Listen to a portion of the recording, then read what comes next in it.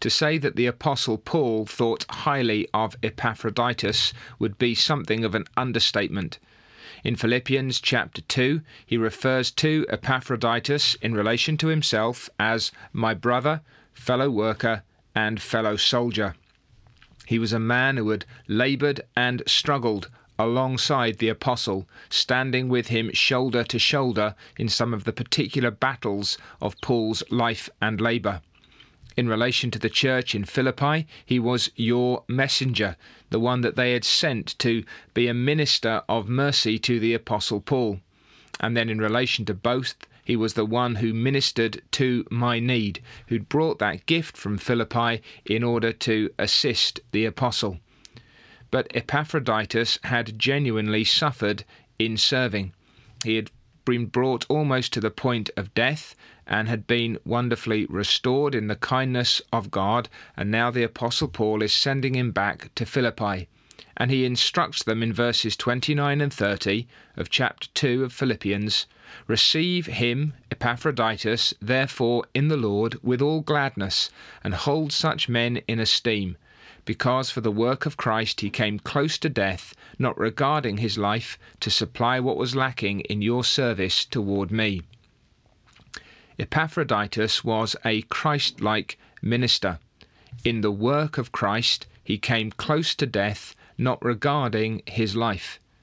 Epaphroditus was not a man given to trying to protect himself, not always trying to reserve something in case it was needed somewhere down the line. When Epaphroditus saw that there was a genuine need and he judged it proper, he laid himself out sacrificially.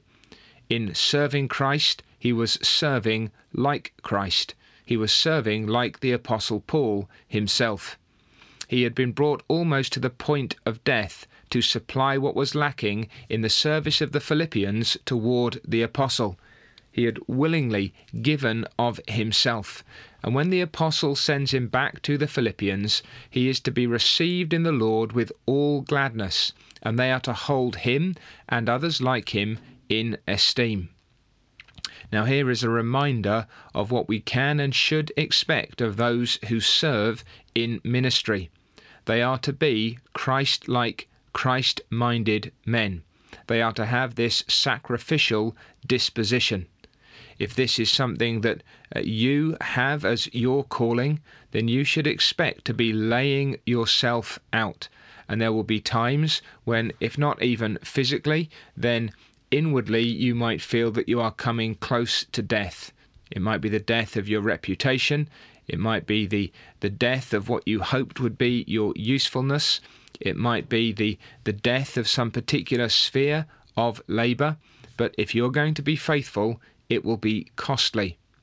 And if you are served by such a man, you should anticipate that it will cost him something so to serve. There may be sickness and sorrow that comes in upon someone who is serving and striving faithfully on behalf of Christ.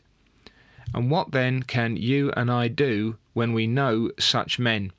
Perhaps it's our own elders, perhaps it's our own deacons, perhaps it's some other faithful servant of Christ in the congregation.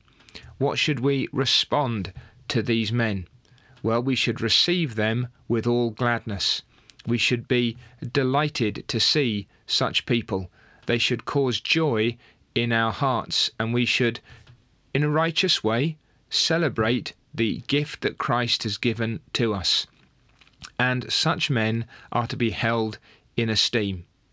It's very easy, especially today, to be dismissive, perhaps especially because we don't see all the work that is being done.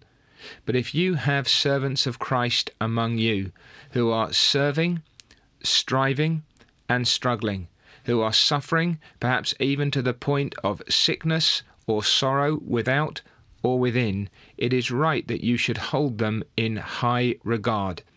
Notice it is not so much their great gifts that you celebrate, as their Christ-like grace that you recognize, that you understand that these men are laying themselves out for the cause of Christ and for the sake of his servants, ministering to you and others in order that Christ might be glorified. often going above and beyond what might be obviously required of them in order that Christ might be honoured. They do it not for applause, but it is right that they should be esteemed.